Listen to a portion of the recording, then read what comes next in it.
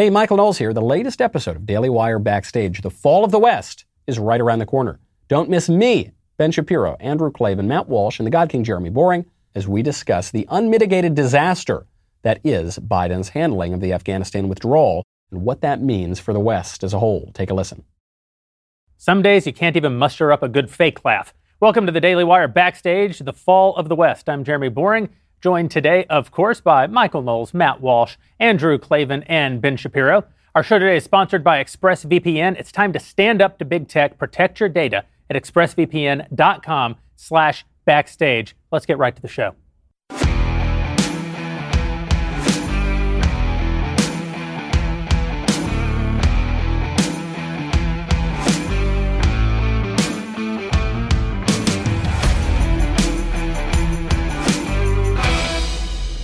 For tonight's show, Daily Wire members can enter your questions into the chat box over at dailywire.com, and we'll answer them throughout the night. If you want to go a little deeper into the cultural and political issues of today, I highly recommend you check out our Reader's Pass program because it's the best way to keep up with a world that never stops spinning. It's easy to sign up. You just head over to dailywire.com. For $4 a month, you will get a Reader's Pass and unlock all kinds of exclusive editorial content that unpacks trending political and cultural topics penned by everyone from Candace Owens to Ben Shapiro to special guests like Dan Crenshaw and Andrew Klavan.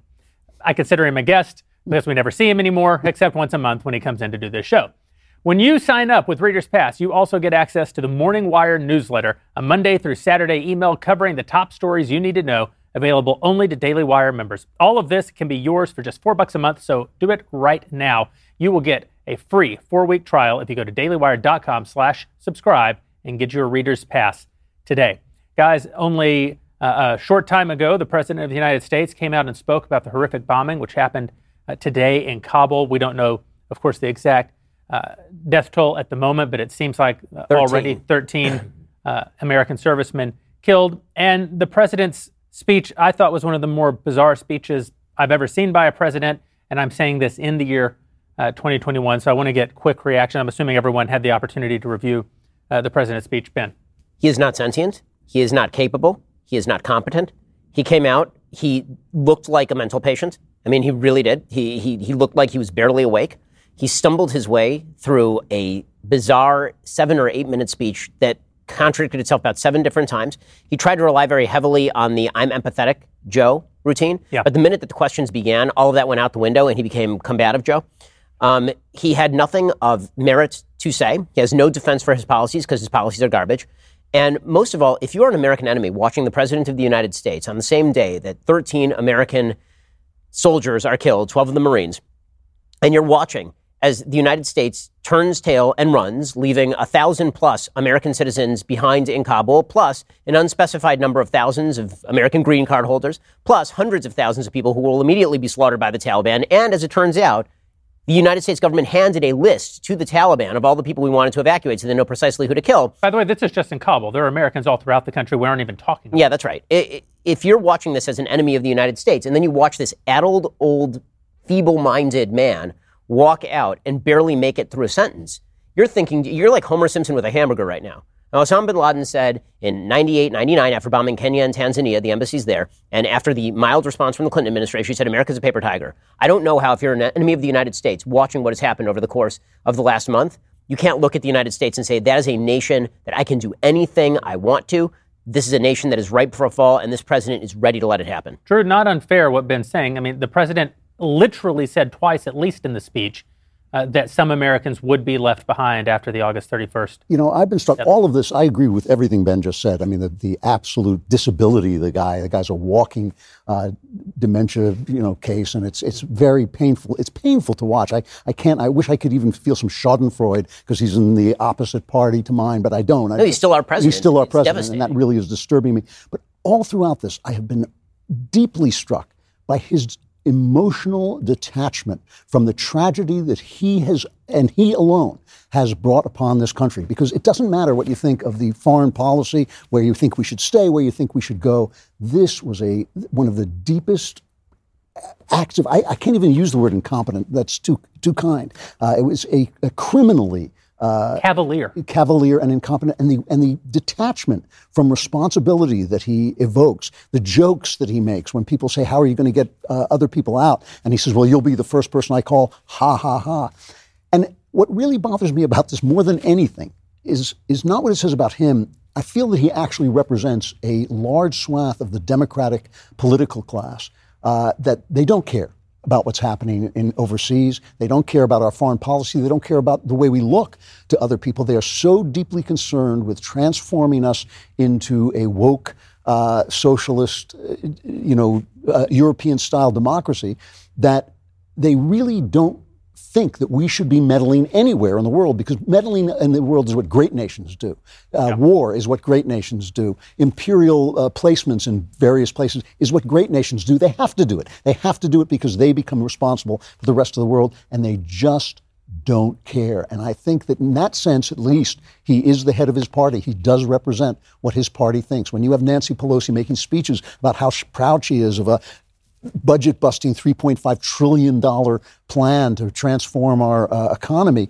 And she's making those speeches while people are throwing their babies over the barbed wire. And she's saying this is a proud day for America while they're throwing their babies over.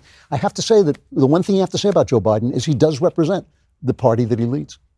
Yeah, I think as far as Joe Biden himself goes, I thought the most profound moment of that press conference, profound in all the wrong ways, was the visual. A lot of times with Joe Biden now, there's the visual. First, it's just, not to make too much of the body language part of it, but just looking into his eyes, you see a sort of emptiness there, like he doesn't exactly know what's going on. But there was one moment where he's clutching onto his folder and then he ducks his head down in just exasperation, like he's giving up in the middle of the press conference because he's getting a little bit of pushback from Peter Doocy. And I thought that perfectly exemplifies Joe Biden's presidency. And then in the broader question, not to jump right into a debate here, but picking up on what Drew said, that these are, our leaders are woke and leftist, and that's why they don't want to meddle in the world. I also think, I agree with you, but that's also why, it's one of the big reasons why I don't want them to be meddling in the world. It's one of the big reasons why I actually think that leaving Afghanistan was the right thing to do, although executed in a horribly incompetent way. But when I think about, a pride flag hanging in Kabul, these are people who, even if I agreed that having an empire overseas and being an empire and pursuing our imperial ambitions was a good idea in principle, what I know is that these people are not capable of doing it, and what they want to export is not what I want to see exported by the United States of America. I find it shameful and embarrassing. I have been, I think, as charitable as I can be to Joe Biden. I think I've been as charitable as anybody on the center or the right of the political aisle. I have not blamed him for problems that I think were many years in the making that were not his. I have not even blamed him that there was some chaos or that there would even be some violence in a withdrawal from Afghanistan that both parties have been campaigning on for a long time now. However, there needs to be a basic level of competence. There needs to be a basic level of engagement. It is simply, I think, even if you're a leftist, even if you're a Democrat, you have to acknowledge that there were really basic things that Biden could have done that would have greatly mitigated the risk, that would have greatly mitigated the violence. And what is happening now in Afghanistan is largely on him. I am sympathetic, as Matt says, I am sympathetic to the arguments for withdrawing, and actually I'm sympathetic to those specific arguments, as I outlined in a long column, which I thought was fair-minded about this whole thing.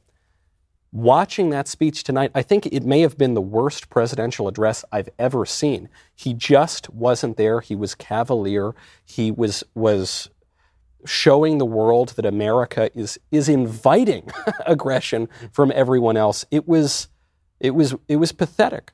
It was pathetic. We should note that the president didn't come on stage for almost 25 minutes. 25 minutes late. Which this isn't an appointment you want to miss, right? When the President of the United States addresses the nation about the loss of our service members overseas in the middle of a crisis. He was boastful about the size of the airlifts and how many Americans have been withdrawn, which is a classic thing that happens with incompetence, is that they create crises and then they want credit for the heroic actions that they take to mitigate the crisis that they themselves created. They put dynamite below the waterline of the Titanic, blew it open, and then he's like, look how many people we put on the lifeboats. Guinness Book of World Records. Yeah. Unbelievable.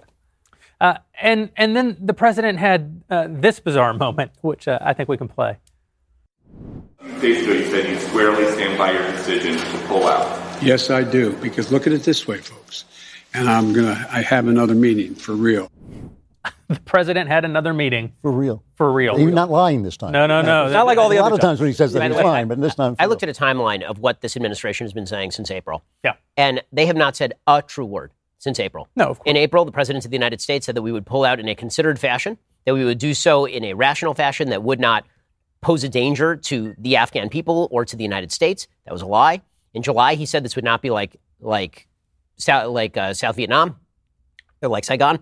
That was not only a lie, it was a lie by multiples, because when we pulled out, you can at least say that the Viet Cong, for all of their evils, and there were many of them, had not actually attacked the United States homeland and killed 3,000 Americans in the process.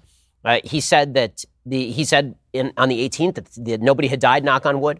He said that the airport was safe. He said that the Taliban were working with us.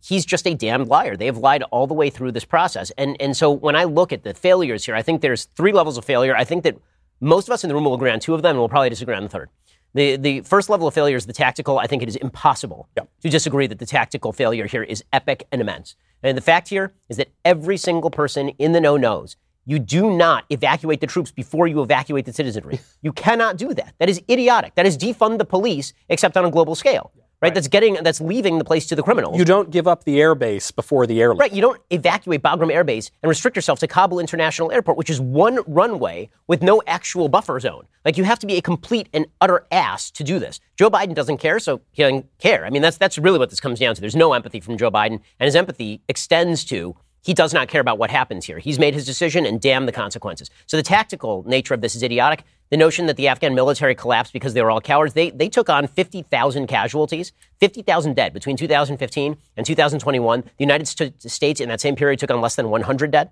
So they were shouldering the burden. The reason they collapsed is because Joe Biden decided that not only were we going to withdraw our troops, which you can make an argument about, we were also going to withdraw our close air support.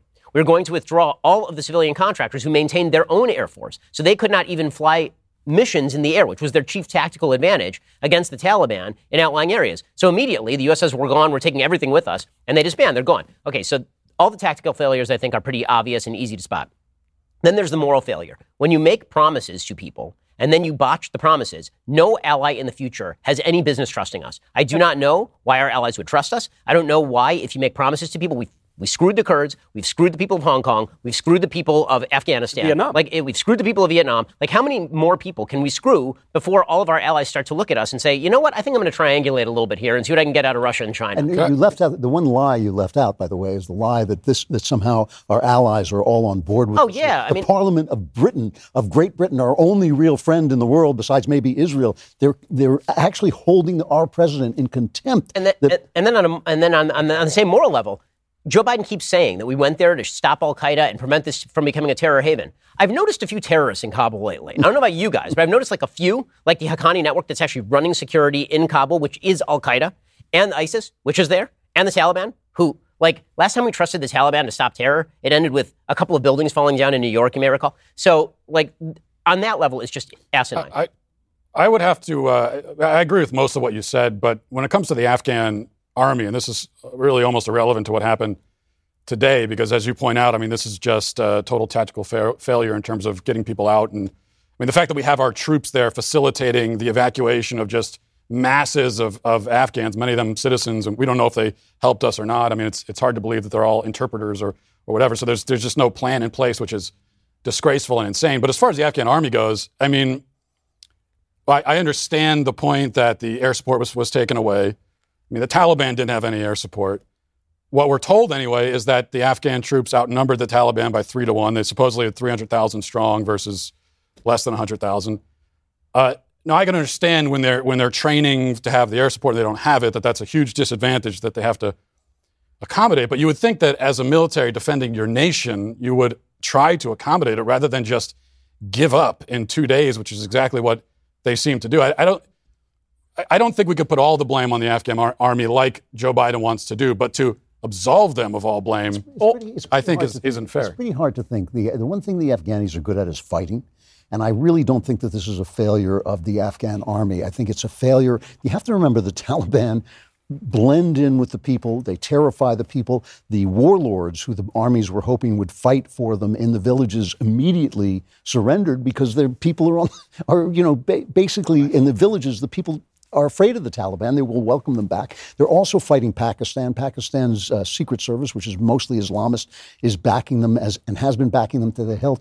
I don't really believe. I've never seen the Afghani fighters give up on anything. They're a tough bunch. If you talk to the people that have been over there in our military training, the Afghan army,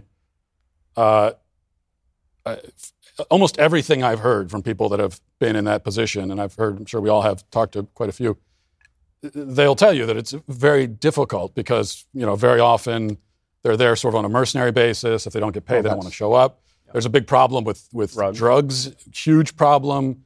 And it just, talking to people that have been in the position of training, what I've been told is that a lot of the soldiers they're training just don't seem all that interested. Radical religiously based guerrilla armies tend to do pretty well in organizations, against organizations that don't have a great hierarchical structure, for sure. No question about that. The question is to whether they just sort of gave up and ran away. When you structure an entire military around a certain style of warfare and then you just remove that style of warfare and you say we're leaving.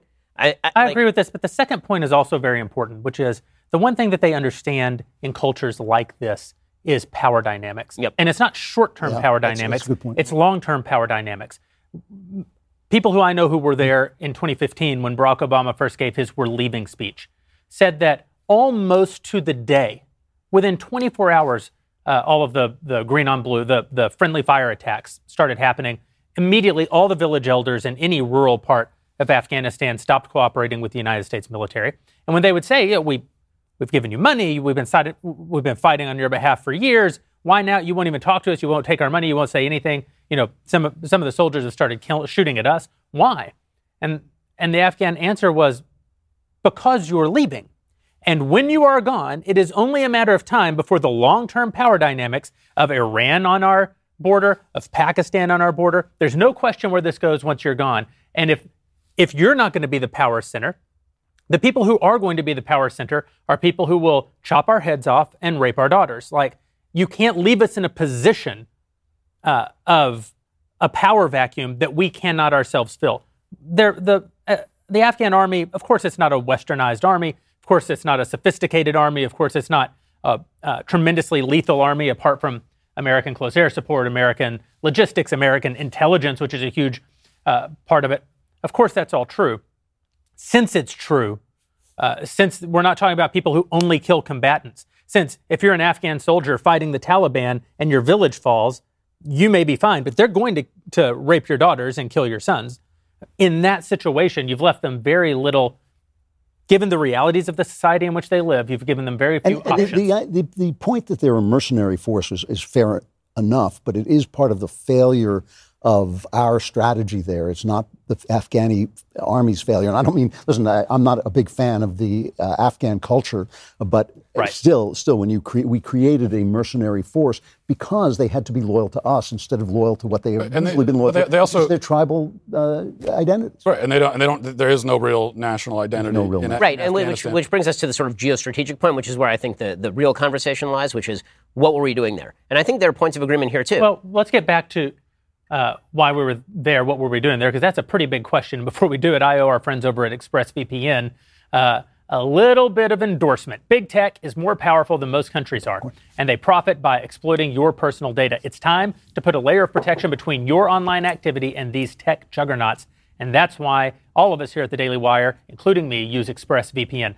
Think about how much of your life is on the internet. I mean, the sad truth is almost every site you visit, almost every video you watch, almost every message you send, it gets tracked, it gets data mined. And when you run ExpressVPN on your device, it doesn't, because the software hides your IP address. ExpressVPN also encrypts 100% of your internet data to keep you safe from hackers and eavesdroppers on your network.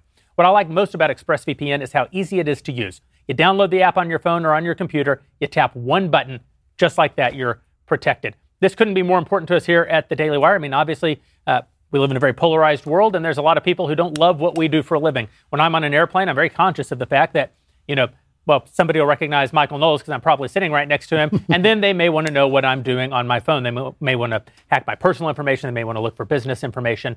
So I use ExpressVPN. I think you should too. Stop handing over your personal data to big tech. They're a monopoly. They mine your activity. They sell your information. Protect yourself with the VPN I trust to keep me safe online. Visit expressvpn.com/backstage. That's expressvpn.com/backstage to get 3 extra months free. Go to expressvpn.com/backstage right now and learn more. Ben, you were just about to open a can of worms. I was. So on the geostrategic point, I feel like there's places where we're all going to agree here too. And that is, number one, it's not the job of the United States to build democracies out of places that are not ripe for democracy. Like, I think we're all on the same page there.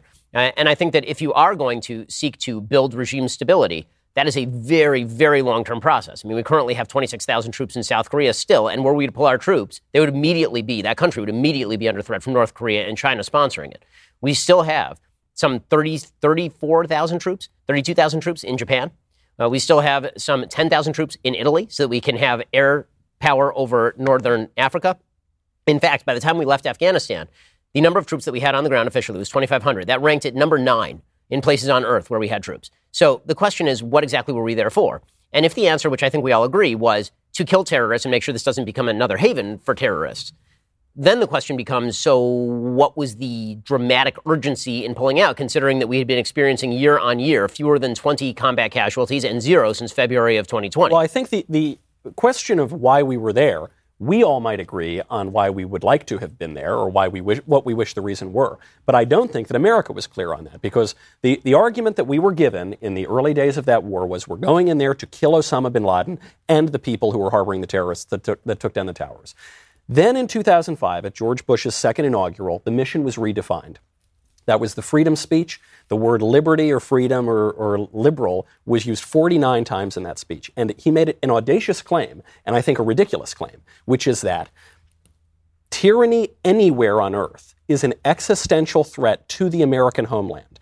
This was a radical extreme of ways that we've thought of adventurism and spreading our ideas abroad.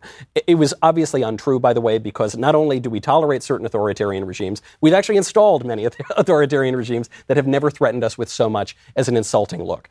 This redefines the mission as building not only a Madisonian democracy in Afghanistan, but talk about a forever war. Now, he said, we will abolish tyranny on earth, which so long as man's nature is fallen, I don't think is going to happen, and it will commit us to war forever. So he redefined that. Then I think the American people got pretty sick of that in the years that followed. Barack Obama famously campaigned actually to beef up troops in Afghanistan and to take troops out of Iraq to sort of restart the war there, but then he wanted to pull the troops out there as well. Then the mission Donald Trump runs on pulling the troops home, which was popular in both parties at the time. Then Joe Biden obviously maintains that view.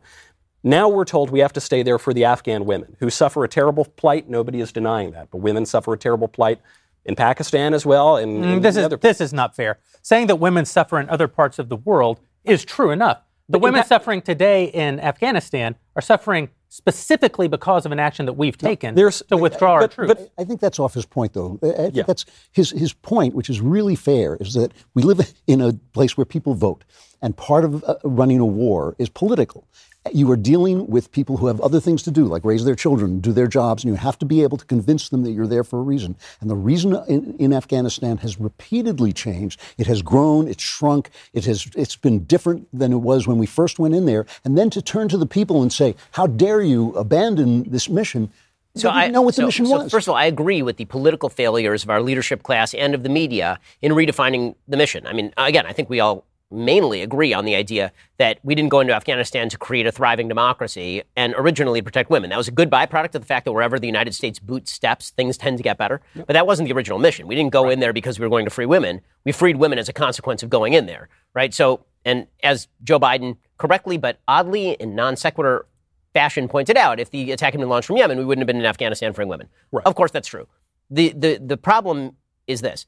Whether or not the American people are properly informed about what they think the mission is, the rest of life exists. That's just right. Because we create a vacuum does not mean that no one is going to fill it. Just because people in the United States and in our leadership class misunderstand what the mission is, does not mean that when we remove troops, that does not become a terror hotbed again. And China doesn't take advantage of that terror hotbed to grab, for example, all of the $85 billion in military technology we just left there, including high-tech crap including drone technology, which they're going to immediately reverse engineer. None of that means that China doesn't look at what we just did to the Afghans and say, okay, well, Taiwan's right there, and all we have to do is just move right across this strait, and you ain't going to do nothing, right? I mean, it doesn't take much of a mind to discover this.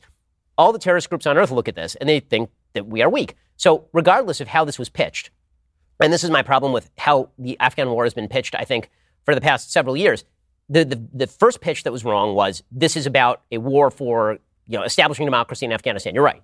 Then there was a second pitch, and it was equally stupid. And the pitch was the war of 2017 is exactly the same as the war of 2010, which is a lie. It is not true. The United States had taken down its troop presence in Afghanistan from 6 figures down to about 10,000, and by the time Trump left office, down to 2,500. And so when people said this is an endless war, and I said, what war do you have 2,500 people stationed in a place with 0 casualties for 18 months?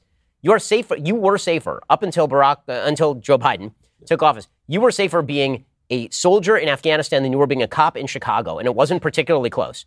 Okay, the notion that this was an endless war that had to end right now, it had to end right now, and if we don't end it right now, we're going to be putting thousands of troops back in. It is a lie. It is untrue. We've been losing on average before the supposed wonderful deal that Trump made with the Taliban, which I opposed, and I was clear about this when Trump was in office. So I'm perfectly consistent on this. Before that deal, we were losing 10, 12 guys a year. That is horrible. Every soldier lost is terrible. That does not constitute a full-scale war. A full-scale war is what was happening in the beginning of the war, and we were losing hundreds of guys per year, thousands of guys in some cases. But I think you have to grant, I agree with your point on the losses and the difference in the nature of the war. But it would still be endless, and that is what the Americans... So should you remove all of our troops from South Korea? Is that an endless war? Well, we lose guys in military accidents. There is an active civil war going on right now in Afghanistan while our troops were there, and as we learned today, interesting. The civil war in Afghanistan is between the people we went there to depose and the people who we've been supporting for the last 20 years. It's also between ISIS, right? As Joe Biden actually rightly said, but the Taliban are bad guys, but right now they are our allies against ISIS in this particular battle that we had to deal with today. So all I'm saying is it's complicated. It's not just the Taliban versus the good guy Afghans and us. It's ISIS, it's other Islamic groups, it's unaffiliated group, right? So, but our goal was our goal was to destroy all of those associated terror groups that you just mentioned. They do have a common interest against us. Now the Taliban have a common interest to a certain extent. By the way, I'm still not convinced that the Taliban didn't let these guys through to bomb the entry point. Even the head of CENTCOM said that today. He was asked directly, did the Taliban just let these people through? They were the ones screening everybody at the outpost. But I think this is the bigger political problem here. So sure, you say, well, we have endless troop presence in Korea or literally everywhere or wherever. We have troops in dozens and dozens and dozens. Sure, and I do think they're a bit different than Afghanistan, but I grant the point. We have 900 troops on the ground in Syria. But I think this is, and I think the same people who want to pull out of Afghanistan want to pull out of Syria. My point is this: our founding fathers warned repeatedly against continual warfare. James Madison said, "There's no greater threat to liberty than continual warfare." Jefferson reiterates Washington, and many other founding fathers too. And you might say, well, things are different now than they were then. Fair enough. My point is this, and it's to the political point. The American people are looking at this war in Afghanistan. They're not seeing any particular reason to stay there. They're even looking at the argument that you have to prevent another 9/11 and saying, yes, Saudi nationals were welcomed into Afghanistan, but they then came to America, they trained in America, they were welcomed onto airplanes with tools that were not even illegal to bring on airplanes at the time. Why do we have a Department of Homeland Security? Why can't we deal with these things without having an on-the-ground presence in Afghanistan? And all I'm saying is, whether that is true or not, they have the founding fathers on their side, and so I think we need to answer that. They don't. The founding fathers went and killed all the Barbary pirates. No. Knowles is right about this part. The thing is, this was before the invention of the airplane. The world was a very different place. They were talking about a country that was protected by 2 oceans, and they really did. If you take that's why I use the example of Barbary pirates. But still, the Barbary pirates were a threat to our trade and our commerce. There is a tradition in America of isolationism, and as far as I'm concerned, I would be okay with either being an isolationist nation or being an imperial nation. What I can't stand is doing both. Yep. I cannot stand the promises. I can't stand the changing motivations. I cannot stand an uninformed public, a public who doesn't know, rightly, they do not know who we are. They do not know what kind of country we're supposed to be in the world. Personally, I think that empire is unavoidable. And I think the Chinese are about to prove this to us by taking Taiwan. And then we're going to have a much easier time defining who we are. But just remember that these wars were never paid for. When George W. Bush was asked by the leftist press, what sacrifices are you demanding of America? His answer was essentially, we don't have to sacrifice to pay for a war. Well, no, wars are expensive. You do have to pay for them. We never paid for this war in the same way we never pay for the kinds of things that the Democrats buy never here paid at for home. anything. So we never pay for anything. So the question becomes, where are we going to put our treasure? And I think that that's the argument that we have. And the problem that we have is the Democrats know. They know where they want to put our treasure. And we, on the Republican side or the conservative side, are really confused about this. We are really having a argument about this that I think we have to settle before the next presidential election. We live in a time of declining liberty and ascendant authoritarianism. You need to own a rifle. Owning a rifle is an awesome responsibility, but building rifles is no different, which is why I'm so impressed with Bravo Company Manufacturing. Bravo Company Manufacturing is not a sporting arms company. They design, engineer, and manufacture life-saving equipment. Every single component of a Bravo Company rifle is hand-assembled and tested by Americans in the heartland, in Wisconsin, to uphold Bravo's life-saving standard. If your life and liberty ever come under direct threat, firearms are, first and foremost, a means to preserve the lives and liberties of ourselves and others. When I first got to Tennessee and realized that I suddenly was free again and I could own a firearm, the first thing I did was bought eight AR-15s from Bravo Company Manufacturing. It may have been a little bit of overkill. I was very happy to be out of California. You should do the same thing, maybe with some moderation. Go over and learn more about Bravo Company Manufacturing at BravoCompanyMFG.com. You can discover more about their products, special offers, and upcoming news. That's BravoCompanyMFG.com. If you need more convincing, you can find out more about BCM and their awesome products and the amazing people who make those products at youtube.com/BravoCompanyUSA. A couple of points here. First of all, on this idea that Afghanistan turns into a hotbed of terror if we're not there. Well, I don't find that terribly persuasive because the entire Middle East, much of Africa, I mean, there are many places that become hotbeds of terror, currently are. So are we supposed to invade and occupy all of those places? I would also say... Well, you have to... But I'll let you... Okay. This argument of bad things happen everywhere, are we supposed to go invade and occupy those places, is revisionist. No one's making an argument here that we need to go invade Afghanistan and occupy it. We went to Afghanistan and we did occupy it. You can't. It's the equivalent of saying, I shouldn't have had sex with Maggie Johnson back in junior year, so therefore, now on my child's 10th birthday, I'm going to walk away from my child and Maggie, whom I married, and the mortgage, which we took out together, because I've realized I never should have gone there. And when you say, hey, but no. Did you marry Afghanistan? You actually went there. You actually did something. There are consequences. But that goes to my next point. And actually, that analogy, I think, is important because in a marriage, you make an undying, eternal commitment to a person at an altar before God. I don't believe that the United States of America has made that kind of commitment to any foreign nation or can. And in fact, if any government, if any politician tries to make that kind of commitment to another foreign nation, it's not legitimate, and there's no reason why it should be respected. I mean, you talk about a million people don't get killed and raped. Well, but you talk about we're in South Korea, we're in Japan and Germany and Italy. Yeah, we're in all these places. Well, there's an obvious response to that is maybe we shouldn't be there either. I mean, it's their country, and the idea. So can I take that for a second? I just want to ask you a question on that specific point. So it's 1953. We signed since we're doing revisionist history now, it's 1953. We signed the armistice agreement off on the 49th parallel in Korea. And we say, now you're president of the United States. Is the answer, okay, we're done, out, we have no interest here? Well, no, that is how you lose Cold Wars. Yeah, no, but it's not 1953. I'm talking about in the year 2021. I know, and I'm talking about 2021. Do you sign an agreement to say the Taliban gets to take over this country and bring in exactly the same people who did 9/11, which is exactly what's happening right now? Yeah, in 2021... I would take our troops out of Afghanistan. I would do it a lot different than Joe Biden did. I wouldn't shut down our strategic interest is served by pulling our troops that's the question from Afghanistan?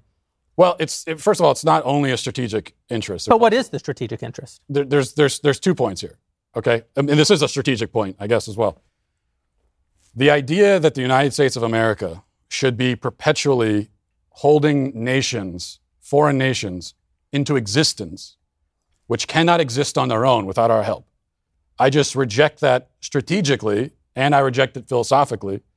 And I just don't think that should be our role unless, as Drew says, we're going to embrace it and say, you know what, we are an empire, and this is what we do. We build empires. We take over. You know what, we're going to take over Afghanistan. It's ours now. It's our property. And if that's the argument, then okay, let's make that argument. But then you got to deal with the fact. But our empire is a uniquely American empire. So we don't admit to it. West Germany could not have survived as a nation if America hadn't left its troops there. It would have fallen to the Soviet Union in minutes if the Americans had pulled out. We think that like Berlin is in West Germany, by the way. It's in East Germany. And we were cut off from access. We flew the Berlin airlifts to keep that city free. And it's not just that if we had left the next day, if we had left 5 years later, if we had left 10 years later, if we had left 20 years later. Similarly, back to the South Korea example, it took, first of all, a world war to drive the Japanese empire out of South Korea, then a Korean war to keep the North and the Chinese and Russians from taking South Korea, 33,000 American dead just in that war, and then occupation by our troops, not in the old imperial sense, because we didn't run their government, just like we didn't in Afghanistan, but in this uniquely American way, where our troops provide the opportunity for that nation to form. We had to do that for 42 years before South Korea became a functioning democracy. And after they became a functioning democracy, we've continued to have our troops there for 35 more years. So a question. So that democracy could learn to thrive. Do you think that it is America's duty to actually perpetually hold other countries into existence, to keep them in existence? Is that if we're the ones who broke the country? In the case of Afghanistan, whatever the political argument for why we went there, we went. Should we have stayed for a week and then left? That's a conversation that we can prescriptively apply some of those lessons to future problems that you can't retroactively. Would you really say we broke Afghanistan? It wasn't exactly a thriving place when we got in. It was not a thriving place, but the problems faced by the current... Listen, the median age in Afghanistan is like 18 years. We've been there 20.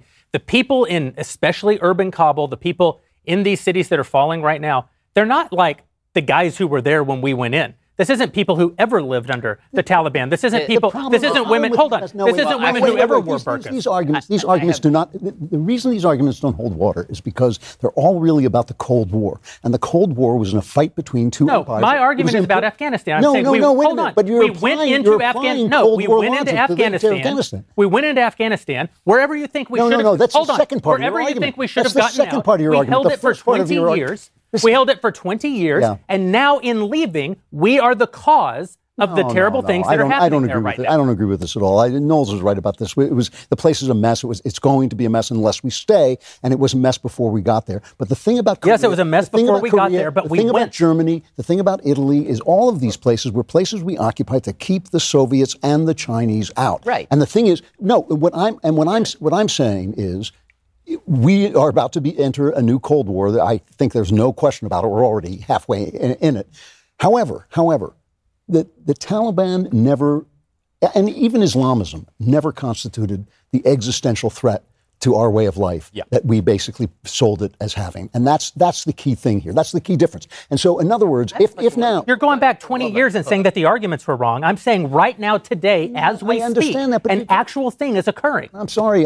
We do not have a responsibility to every country. Even if this thing we broke... I didn't say we have a responsibility to every country. We have a responsibility to the country we are in and have occupied for the last 20 years. Let's put aside for a second the quote-unquote... We have a responsibility to Puerto Rico. That doesn't mean that we also have a responsibility to Costa Rica. Puerto Rico is our protectorate. No, I don't agree with this. Well, I mean, here's the reality. So hold on. So we're not responsible. This is a legitimate question. We're not responsible for what's happening right now? Well, wait a minute. So much of what's happening, this is what's a little confusing about the conversation, is so much of what's happening is a matter of this incredible, this is criminal incompetence we're talking about. This is not just like, I left my shirt at home, I forgot to bring my tie to work. This is an Because Biden's argument is it had to happen like this. Yeah, actually don't. That's completely insane. Yeah. So there are a few things that I think we're also conflating. One is the morality of the situation, whether we owe it to the people of Afghanistan to stay there forever because they're the people of Afghanistan and they came to rely upon us. And I think there's an argument to say that the answer is no, not in perpetuity. We're still America. We have our own interests. Then there's the question that I actually want to ask, which is, why is it in our interest to turn this back over to the Taliban, have it be a terrorist hotbed, incentivize China to go and get all the rare earths minerals, incentivize China to invade Taiwan? And why is all of that worth it to take 2,500 troops out of a position where no one was dying? That's the thing nobody seems to be able to answer. I think we're not talking about 100,000 troops there. We're not talking about tens of thousands. So Joe Biden's excuse for this is that if we didn't, then tomorrow there'd be a vast wall of Taliban fighters coming over that wall. There is zero evidence of this. None. Okay, we'd had a stasis situation in Afghanistan effectively since 2014. That's Pretty right. much nothing had changed. So what we are talking about when we talk about ending endless wars, I think that's a bumper sticker slogan because it does not count as an endless war when you station a baseline force of 2,500 people there with 0 casualties for a year and a half. Is there any reason to think that would maintain, though, given that, Yes, given because it has that maintained- Afghanistan is not South Korea? It has maintained for the It's maintained for the last 6 to 7 years. I think that there is very little evidence that the Taliban were on the verge of radically overrunning the country. I've yet to see Joe Biden present any of that intelligence evidence. Do you think if we stayed exactly as we were 10 years from now, do you think we've now gone 16 years without it? I think what you would see is what we have typically seen in situations like this. When it gets a little hotter, we put in a few more troops. When it gets a little colder, we take out a lot more troops. I don't think there's a situation in Afghanistan where we're dumping another 100,000 troops in there because we had forces on the ground constantly degrading the Taliban. Because the Afghan Al-Qaeda. army, at the cost of thousands and thousands of lives a year, we're going and killing the Taliban. So my question again is not. We can go back to the fundamental principles of when do we owe things to people. I think also, but I think that Drew, you mentioned the Cold War. The world is filled with threats on a consistent basis. This is where you and I agree. The notion that the Defense Department exists mainly as a make-work program for people to sit on a base in Alabama is silly.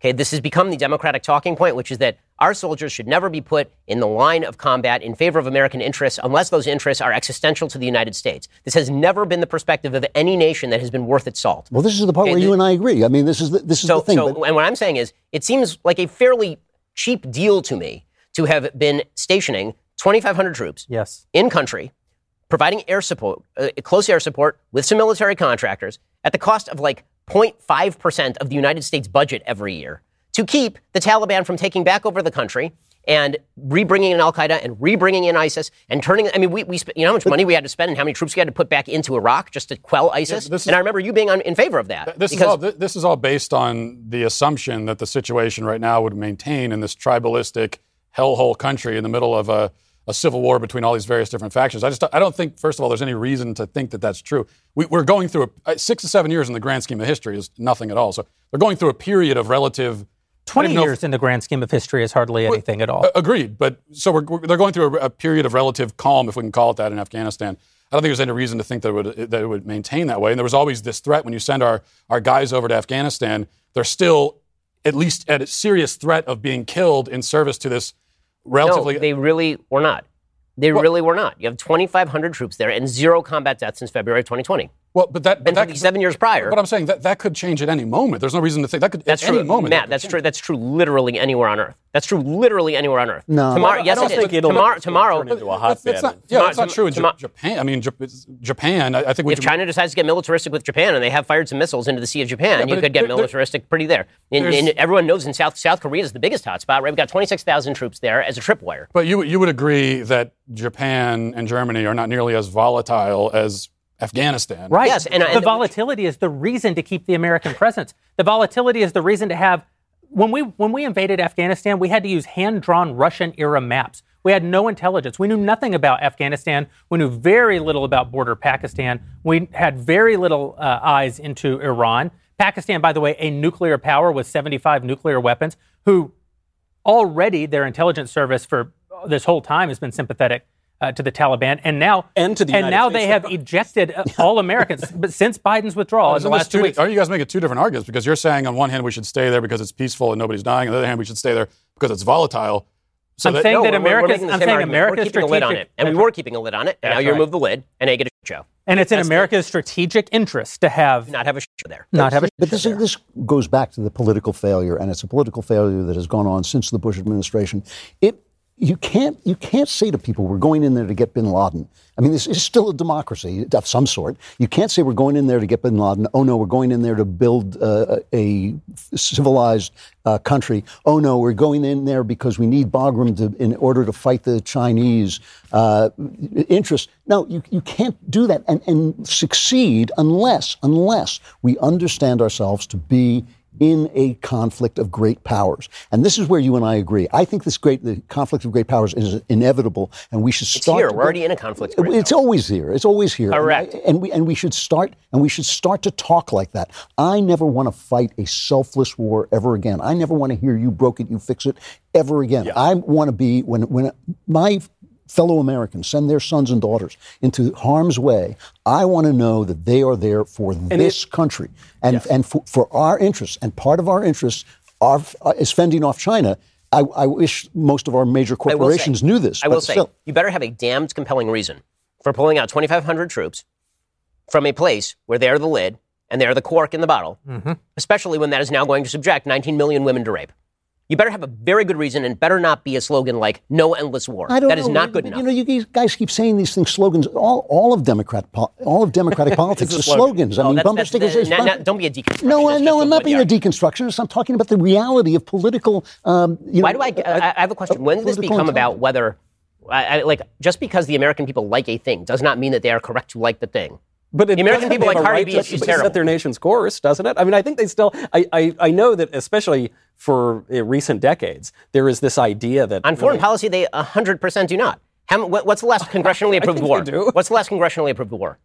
Well, this wasn't a war. I mean, that's the other problem. Was this a war? Was this an occupation? I understand.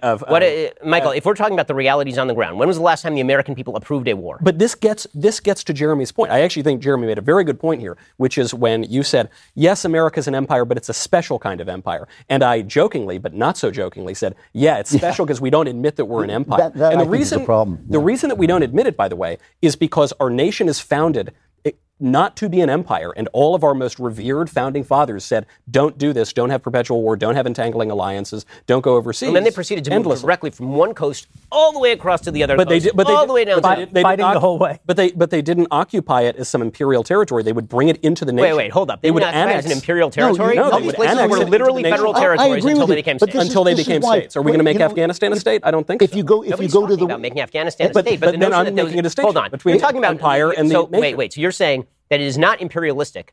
You're saying it's less imperialistic to make a thing a state. Yes, by definition, because it becomes a nation. Yeah, because it's part of the nation. But if you hold it as an place over, and that's ridiculous. I'm sorry, it's ridiculous. The British Empire. Hold on, the British Empire turned us into British citizens. If you go to the World War II memorial in Washington D.C., it says we came to liberate, not to conquer. And that's been basically our idea with all... That's why our troops have been there for 7 years. With everywhere else. Well, okay, then what Knowles is saying is right, that the problem with our empire is we don't admit it's an empire. Now Ferguson makes this argument all the time, and I think he's got a point. And I think if you don't make the argument, if you don't tell the truth, the American people who still do vote for the President of the United States, who still is the guy who runs most of our foreign policy, are not going to be convinced, and you can't accuse them of bumper sticker slogans when you're basically selling them pretty much everything else politically. You're basically selling them a bumper sticker slogan themselves. I still think we're operating with this assumption that because the situation was a certain way, it's going to maintain that way, and that denies the risk that our military was in over there. I know that it's been a certain way for a few years, but I don't think we could do that. I don't think it's fair to do, because part of this is we're sending, our sons and daughters are actually going over there. And there is many of them have died in the last few years, not as many, but there's always that threat of something terrible happening to them, as we've just discovered. And on top of that as well, I mean, there are other things too that we haven't brought up. Like one of them, again, talking to the veterans that served over there, even in the peacetime, they'll talk about things like, I don't know, they come home traumatized because they have to overlook child rape, which is utterly within the widespread in the Afghan army and in the Afghan leadership. And they're just over there and they have to just deal with it. And they're told, and not to mention the threat of being killed by our supposed allies, but even that alone, like just that piece alone, to me means send our guys home. Because they got to go over there and look the other way while children are raped left and right, and it was as widespread as that. Wait, hold on. Are you going to be a realist or are you going to be a moralist here? I need one or the other. Well, you're answering the moralism with a sort of moralistic argument on the other side. It's not a moral answer, though, to say X people do bad things, therefore let's create a vacuum in which people who didn't do those things suffer horrible moral consequences. No, I'm trying to bring it back around to focusing on the actual human beings, our countrymen and our service members who we are sending into these situations. So when we say that there hasn't been a combat death in 6 or 7 years, I think that overlooks... in 18 months. In 18 months. I mean, right. And few for, relatively... There has been relatively few for 6 or 7 years. When we say that overlooks some realities that they were living with, that I think we have to at least contend with if we're going to have this conversation. Putting the military in place is always a question of cost versus benefit. And so you're lining up costs, and I'm saying that there were actual benefits. And I think one of the things that's happened here is that what has happened in the wake of the United States pulling out is being labeled a potential cost to the United States when it is an actual cost to the United States. Meaning that what Joe Biden has done is in the aftermath of us pulling out, and as they bomb American troops, and as the Taliban takes over the country again, and as ISIS comes back in, as Al-Qaeda comes back in, my argument is pretty simple. If we hadn't left, this wouldn't have happened. And my evidence for this is that if we hadn't have left, this wouldn't have happened. Joe Biden's argument is, if we had stayed, this would have happened. He's going to have to prove that case stronger than I think this would have happened because the counterfactual is already here. It's happening. It's happened. The Taliban have taken over the country. So I already know that if A, then B. He is saying, if not A, then B. That doesn't exist. That's an alternative history. And the last data point that I had was that it wasn't happening until he pulled out the troops. So unless he can show me, which he has not done, extremely compelling data that leaving 2,500 troops in place was going to result in this straw man argument where we have 50,000 troops back in there fighting close hand-to-hand combat in Mazar-e-Sharif, I'm going to need some actual evidence of that, not some bullshit from Joe Biden to justify the fact that he wanted to pull out in 2010 and can't get his head out of his ass. This is also why I don't want any more selfless wars. Okay, you can prescriptively take that wisdom into the future. This wasn't a selfless war. It is a there was unanimity about going in by it is a we went in for very specific reasons. It is a selfish withdrawal. We actually America is not responsible for every humanitarian crisis in the world. We're just responsible for the ones that we create. We are creating this crisis.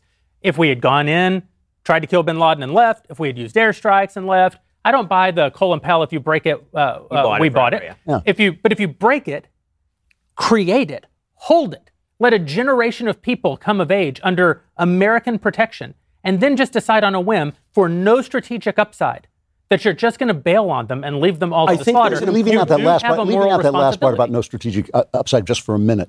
I think that argument is basically saying we have to throw good money after bad. If we go into a place and we have a American interest and we cannot serve that American interest and we withdraw because we can't serve that American interest and and the country reverts to what it was before we got there, I'm not sure I can hold us responsible for that. We're responsible for the 2 million people who died in Southeast Asia after we abandoned the South Vietnamese.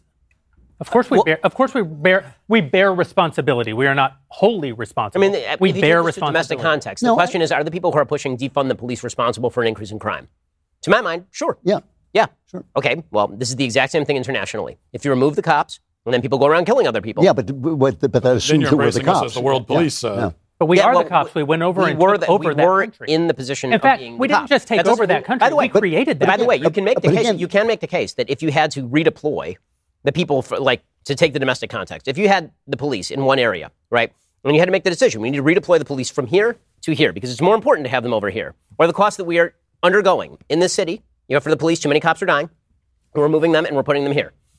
You're still responsible for what comes next over here because you removed the police. But at least you can say the costs here were worth the benefits here. The point that we're having in Afghanistan right now is that the costs here are accruing not only no benefit, but negative benefit. So I think the question that is coming up is what changed? Not only what changed in the last 10, 20 years, but what changed since 1950? What changed since our establishment of a sort of empire overseas? And I think we should define the terms because we're using different terms for imperialism and nationalism. When I say that Texas, the acquisition of Texas is not imperialism, of course it's imperialism when you go and you... And Lincoln thought it was imperialism. But when you make it part of the nation, that is a very different thing, or even Hawaii for that matter, making it part of the nation, that is a very different thing than the British nation. This argument. The point. Well, I'll show you the distinction. When Great Britain holds India as an imperial territory, it is not holding it as a part of the British nation. It is recognizing this is a distinct culture, a distinct country, its own thing, but we are holding it. We are the British Empire. We don't really do that with Texas, as distinct as Texas is. We say it's all part of the American nation. Now, we hold imperial territories like Puerto Rico. We've held other imperial territories that because of our national origin, we gave up and we have always felt uncomfortable with in the 19th and 20th century. But this brings us then to the question, what changed between 1950 and today? And the question, and it gets back to your point, Drew, and it gets to your point also, Matt, which is we in the middle of the 20th century were a strong superpower with a lot of national cohesion that knew who we were. We knew what it meant to send truth, justice, and the American way overseas. We can't even put that in Superman movies anymore. They actually cut that line out. To your point, Matt, you say, What are we there for? Are we going to raise the pride flag on the embassy in Kabul, which we actually did? I don't think a lot of Americans are going to get behind that. That has become a sort of imperial flag, but a lot of people don't support it. And so I think it's very important, if you want to choose, are we just a nation or are we just an empire, or is it inevitable to become an empire, which I think probably it is for great nations. What is the empire? What is it? And I just think if you're in a situation where we can't agree on anything, in this country, we can't even agree on the definition of man and woman at this point. You've got major political activists with the support of the Democratic Party burning down the country for 2020. I'm just not sure that we have the ability to project that overseas. So I'm not sure we know what we're projecting. This I think, is an enormous strategic and ideological mistake.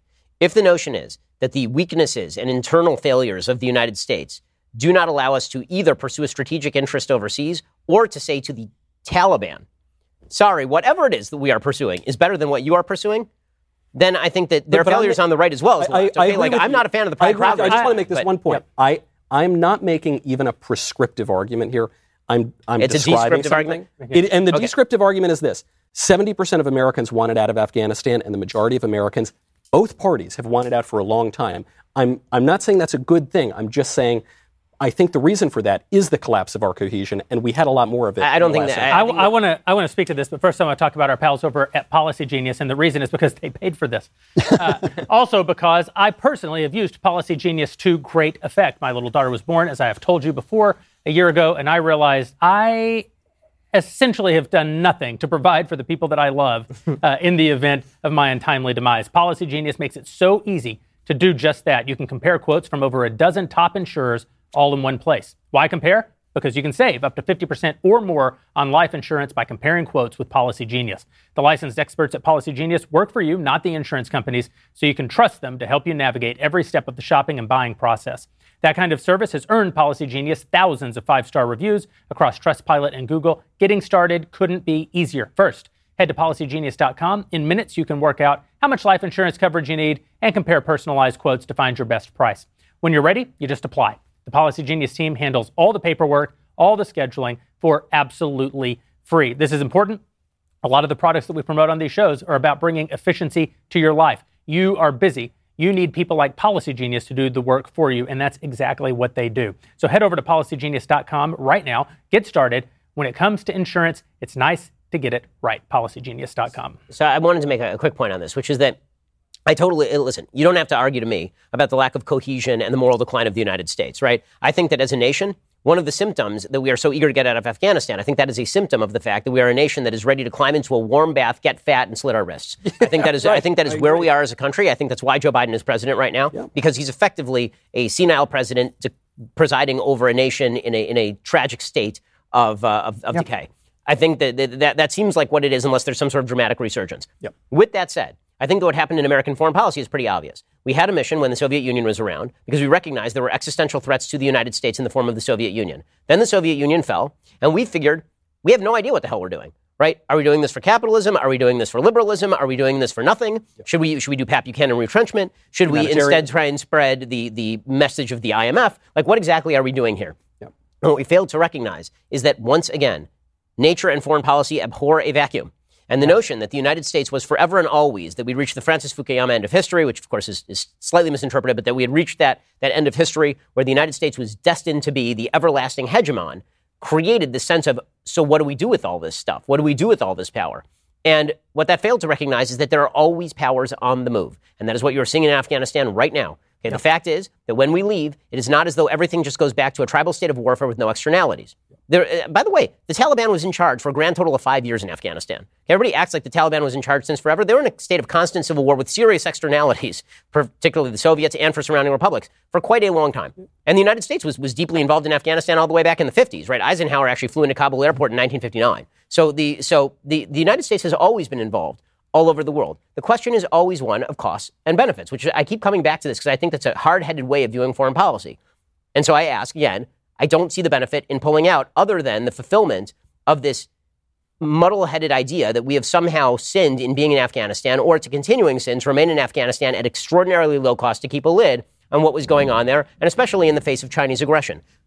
The notion in American foreign policy, we were able to keep an empire effectively during the Cold War because we were doing so as an anti-communist empire. Not because we were doing so as an American empire, but because we were able to do all this stuff saying we were opposing the Soviets, right? And the reality is, nature's going to force us back into that. You can say we're out of Afghanistan. Not for long. That's right. Yeah. We were out of Iraq, and then we were back in Iraq. What you just said is far more in keeping with my tragic view of these things than anything else that anybody's talking about. But in the interim, during this end of history phase, we did fall apart. And Knowles is right about this. It is very hard to project power without it's very hard to project the kind of power that is American power without an American set of values. And we no longer have an American set of values. And I think, listen, it is a truly tragic thing that it is China that is about to force us back into the great game. But in forcing us back into the great game, it will help us redefine who we are, because it's not true that everything we did against the Soviets was simply against the Soviets. We were against the Soviets because they stood for something that we didn't stand for. I agree. And it was only in my horrific, cursed generation that we lost the plot of what we stood for against the Soviets. So I agree with everything you just said. And by the way, just one more thing. Vietnam gets a bad rap, and in some ways it deserves a bad rap. But the Chinese looked at us in Vietnam and thought, those people are crazy. And it kept them in line for 50 years. And they didn't really start to stretch out their imperial tentacles because they saw we were going to fight them on every level, and they just didn't want any part of that. Yeah. So I agree with what you just said, and I agree with what you just said. The reason to remain in Afghanistan is America's strategic interest. I do think that we're abstracting our way out of the urgent moral question. There is a moral question about whether or not, in addition to pursuing our strategic interests, we also create moral obligation along the way. I agree that you don't have a moral obligation to go into every place that something bad happens. I agree that you don't have a moral obligation to occupy every country that you drop some bombs on or send special operators into. I agree that you don't have a moral responsibility to build governments in countries, even if you do occupy them for a brief amount of time. Those are philosophical, political questions. They're abstract questions. They're questions that can deeply inform our view of the world. They can deeply inform the actions that we will take in the future. The urgent question today, the moral question today, is, do we have an obligation to the people who for 20 years lived under whatever drove us there, whatever took us there, whatever mistakes we made along the way, whatever things we should or shouldn't have done, whichever things we hope to do in the future or hope not to do in the future. We did do something in Afghanistan. And because of what we did for the last 20 years, we keep using the word women, the people being raped and murdered are women. They're not women. They're small girls. They're 13-year-old girls. Girls who were going to school, girls who were not wearing burqas, girls who were not Westerners. They did not have our values, but they had something far better than the values of the generation that preceded them in Afghanistan, and they had them as the direct result of actions that we ourselves took. So while we are, I believe, betraying our strategic interests, I think we're emboldening China. I think we're emboldening Russia. I think we're going to see the fall of Pakistan to the Taliban, and now the Taliban will be one of the 6 nuclear powers on the earth. I think we're emboldening Iran. I think we're emboldening ISIS and Al-Qaeda, just like when we pulled our troops wrongly out of Iraq under Barack Obama, and suddenly we lost half the country that we had fought and bled to win. And we lost Syria, and ISIS formed, and Europeans started getting bombed and getting their heads chopped off, and now we had to fight yet another war in Iraq and yet another war in Syria. I think we're going to see the same thing. For all the reasons I think it's horrible for the interests of the United States of America to withdraw our troops, I also think there is a moral question about our withdrawal of our troops. But let me address that one moral question, which is, in order to answer that moral question, you have to imagine the counterfactual that Joe Biden did not screw this up beyond the imagination of man. You have to be able to say that there was an orderly withdrawal. We left the place intact. We left the government intact. We left the army intact, and we withdrew slowly in an orderly manner. We got our people out. We got our allies out. All of those things you have to imagine first, right? Because the immoral thing that's happening is happening because of this incredible act, almost mind-boggling act of incompetence. Yeah. And I suppose what I would say to in that case, if we left Afghanistan in an orderly manner, and Afghanistan still could not maintain its government and still could not maintain its system, then I would say no, we don't actually have an obligation. And I suppose what I would answer to that is we had essentially withdrawn from Afghanistan. We had the lightest touch. Now you're we were using the lightest touch. But now you're changing the question. I mean, the question is, do we have an eternal moral obligation? And no, eventually another country, unless we're an empire, eventually other countries have to be able was to it run immoral to pull out of the Philippines? I guess that's sort of. I don't think it's unreasonable. If we had any moral obligation to the people of Afghanistan, and frankly, I don't think we did or do, but if we did, then I think 20 years is a pretty good amount of time to give them to figure out how to run their own country. And honestly, we all agree that the way that we pulled out was terrible and incompetent and all that. But no matter how we pulled out, I just think you are the military of Afghanistan. This is your job. You should be able to do this, no matter how America leaves. And if they can't, then I think the moral failures fall on the Afghan army more so than on the American I think army. you think that 20 years means 20 years was enough. Like the longer you're there, the more you need to leave. And I think what I'm suggesting is the longer you're there, the more responsibilities you begin to incur. If you go into a country and bomb them and get out, if it's shock and awe and leave, if you shoot some cruise missiles into the Sudan, you have very little obligation to the Sudan or the people of the Sudan that you incur as a result.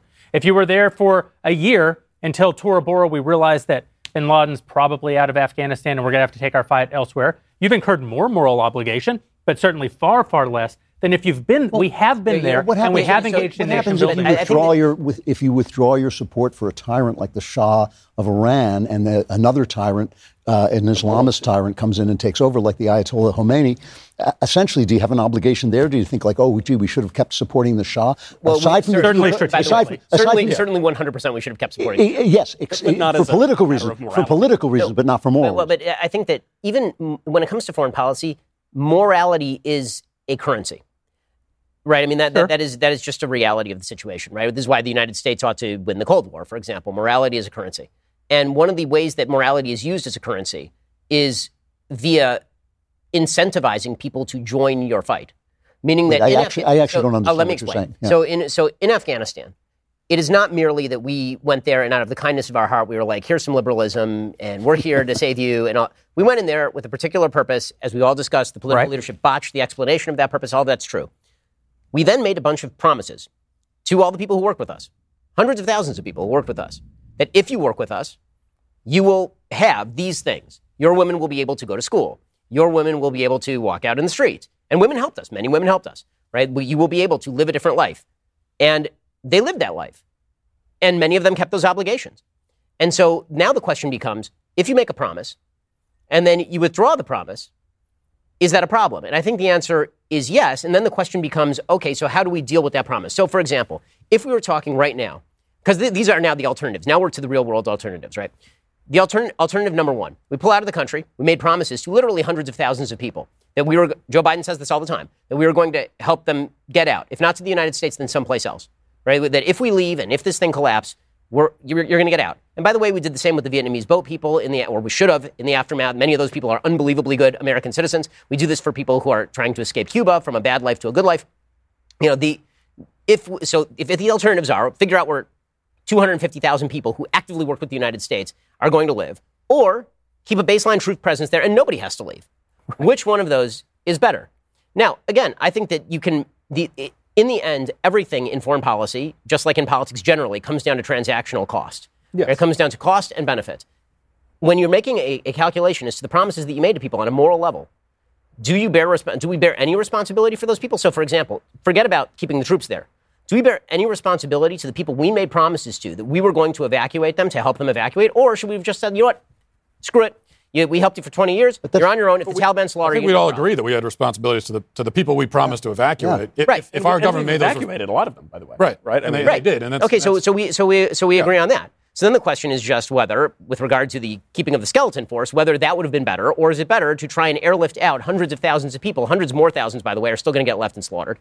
And do we own a moral obligation to not just the girls who are about to get raped, but to their fathers who worked with us, and to their parents who worked with us? And I think the answer is yes. So, when you incur a mutual obligation in order to get a thing done, you owe something. Do you think that's an everlasting moral obligation? Is the question. I mean, I think that it is a moral obligation that if you promise someone, we didn't promise the people who fought with us that here's the deal: you fight with us today, in 20 years we're out, right? And if the Taliban take over, that's it. We'll fight with you today. In 20 years we're gone. That's not and that's not how you promise in foreign policy. No one promises that way in foreign policy because then nobody does it. So we promised we'd be there forever? No, we promised that they were going to have a particular kind of life. This is what happens in foreign policy. Which would entail us to be there forever. Right? Not necessarily. Or we fly them over here. Not necessarily, or we fly them over here. Or maybe there's the possibility that if we withdraw in more orderly fashion and don't completely collapse their air force from within. Okay, did the Afghan government and military have any obligation of its own to its own citizens? Of course, they had an obligation of its own. And by the way, they undertook that obligation to the tune of 50,000 dead over the course of the last 6 years, and 67,000 dead in the 20 years we've. Yeah, had. I mean, that is an awful lot of human beings. That is an awful lot, but that's also more American troops than we've lost in all wars combined since Vietnam. But that's the way the ratio should be, at least. I mean, they are defending their own country. They should take the lion's share of the casualties. So I agree with you. So the idea that we're supposed to, admire the Afghan military for being the ones to take the brunt of the casualties. Well, of course, it's your country. I mean, who else is going to do it? We shouldn't be the ones. But my question is, I suppose I just don't understand the tremendous urgency that was felt by so many people. We must get this tiny, bare-bones force out of Afghanistan forthwith. And even if the consequences are world historical, and they are, okay, when you turn over a country of 38 million people to the Taliban, welcome in all these terrorist groups, give China an open running field, give Russia an open running field, and then, yes, create the moral hazard of, and this does make a difference in the world. When our allies look at us, and yes, this goes back to the political leadership point. Maybe we should never talk in moral terms. But I do happen to think that it was kind of a good thing that we stopped mass rape in Afghanistan. So if George W. Bush said in a couple of speeches, we stopped terrorism, and by the way, we also stopped the mass rape of 12-year-old girls in Afghanistan, I don't think that's the end of the world. But if people in the world... We were looking the other way on the rape of boys, though. I mean, that's... From the Afghan army. I mean, so he should have said that, too. And he should have moved on that. Okay, like we can all agree, I'm not in favor of the rape of boys. I think we're all on the same page on this one. But there is the painting of the Afghan allies, and I'm very grateful for the allies who helped us, but there's the painting of them as these pure as the driven snow, charitable people who didn't commit. But what Matt is saying is they committed some of the same atrocities that we're all focusing on here. The South Koreans did, too, during that 42 years that we occupied South Korea. And so did the South Vietnamese, and so did Pinochet, and so did, that's the nature of foreign policy. The question is it more moral? What was the United States presence? Did we make Afghanistan in the period of our dominance better than it had been under the Taliban? Sure, but if we're now having the moral discussion, then I think it's important to remember that when we went in there, the people who helped us in Afghanistan, I don't think they did so on the suggestion that we were going to stay there forever and claim it as an imperial territory. That was not the argument we made when we went in. Claimed it as an imperial territory. I'm sorry? Who claimed it as an imperial territory? Well, I think we were saying now we should have stayed there for many, many more years, if not in perpetuity. I still don't think that makes it an imperial territory. Yeah, it does. Okay, yeah. I think it does, but we'll get back. But Germany's not an imperial territory. I think both of you are wrong about that. Well, what would you say if China tried to build a base? What if some other country tried to build one military base in our country? We would say, you're trying to claim us as your own, right? I just to get back to this moral point. Yeah, but so isn't it the same thing if we do that in another country? We're claiming it as our own? Just on this moral point, Ben brought up transaction, and foreign policy is decided by transaction. And I just think that it's worth remembering. I'm grateful for the support of our Afghan allies. They were doing so because they had an interest. And I actually don't believe that they thought the United States was going to stay there forever. I don't think we said we were going to stay there forever. I think when you look at, they thought we were the best. I think when you look at America's victories in the last century, any place where we fought and won, we still have troops. Before 1975. Anywhere, I'm sorry, in the last.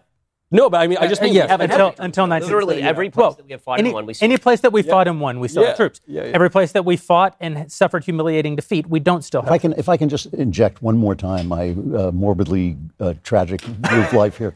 One thing we should also keep in mind, that the thing that we're actually noticing is that a democracy is a very bad system for running an empire. And the reason it's a bad system for running an empire is because one day you've got George W. Bush running the place, and the next day you've got Joe Biden or Obama running the place, and they don't agree, and they pull out our troops, and they put our troops back in, and our promises are broken. And our promises are broken for democratic reasons, because we voted for somebody who was going to break the promise of the last guy we voted for. Right. This is one of the reasons that as free nations become strong, and free nations become strong, they become empires, and they stop being free nations. And this is one of the prices I believe we're going to have to pay. There's a reason the Roman Republic fell. There's a reason this republic will fall. And I think that we have to understand that what you guys are talking about, keeping your promises, is going to be a drain on the democratic process. Yeah. I'm also curious what... Foreign policy has been... I mean, I'm going to point out that every president since Barack Obama pledged to get the troops out and nobody did it because it turns out that foreign policy is not a democratic process. We vote not at the moment. It is not. But frankly, it's not, but it is. It has not been since World War II. Joe Biden did not get out because the people of the United States were rabidly demanding that Joe Biden get out. If you looked at the list of American priorities, getting out of Afghanistan. But they voted for somebody who was going to get us out. Okay, but now you're actually justifying the idea that they voted for somebody who pledged that he was going to vote to universal health care. I mean, that doesn't work. That's not right. No, but it's true. It's not. It doesn't matter. I'm not saying it's right. I'm saying and it's George true. W. Bush was right in 2005 when he said you voted for a guy who's going to privatize Social Security, except that's not the way this works. Okay, just because you vote for a president of the United States and because that president wins does not mean that he has a referendum on every single issue down the line or that his calculus. I'm talking about the reality of it. I'm not arguing the morality. I'm talking about the reality of it, and this is one of the reasons why great nations lose their republic. Elections have consequences. This is true, of course. It is also true that the American people have a piss-poor understanding of foreign policy because our leadership class is garbage when it comes to this stuff. Yeah. And it has been since the Cold War. And during half the Cold War, we had a piss-poor understanding. It was America's leaders have been piss-poor on foreign policy way before the Cold War. Yeah. Piss-poor on everything also. But I am curious what you guys say about this issue on the moral question of our country right now, when we talk about exerting our influence, and we think about what that influence actually is. Now, I think about one of the most powerful videos that I've seen recently was, and it was a small group, but still, it was in Jamaica, and I don't know if everyone's seen this video, but our embassy in Jamaica was flying a pride flag. And so the Jamaican people got together and protested it and said, we don't want that here. That's your values. It's not ours. We don't want it here. And I look at that and I side against our embassy. I'm on their side 100%. And so, and I don't like that. I mean, when someone's protesting our embassy and I have to be on the side of the protest, it's not a good place to be. It's not a good place to be. And it's also tragic and sad that I have to say that. Why are we flying that flag? Right. So what about that problem as well? I'm just curious what you guys think about that. I don't disagree with any of that. I do think that it is better for that. I think that if the package deal. And I wish there weren't a package deal. I wish that we weren't flying the pride flag. I think it's absurd to fly anything but the American flag, period, at a United States embassy. But the American flag is now more controversial in the United States than the Pride Progress flag. Much more so. Significantly more so. Because the Pride Progress flag is, in my view, my humble view, the imperial flag, right? It's universal, and we put it at our embassies all over the world. So but putting aside so then the question is, okay, so here's the package deal. I disagree with flying the Pride Progress flag in Kabul. I definitely agree with preventing the mass rape of 18 million women.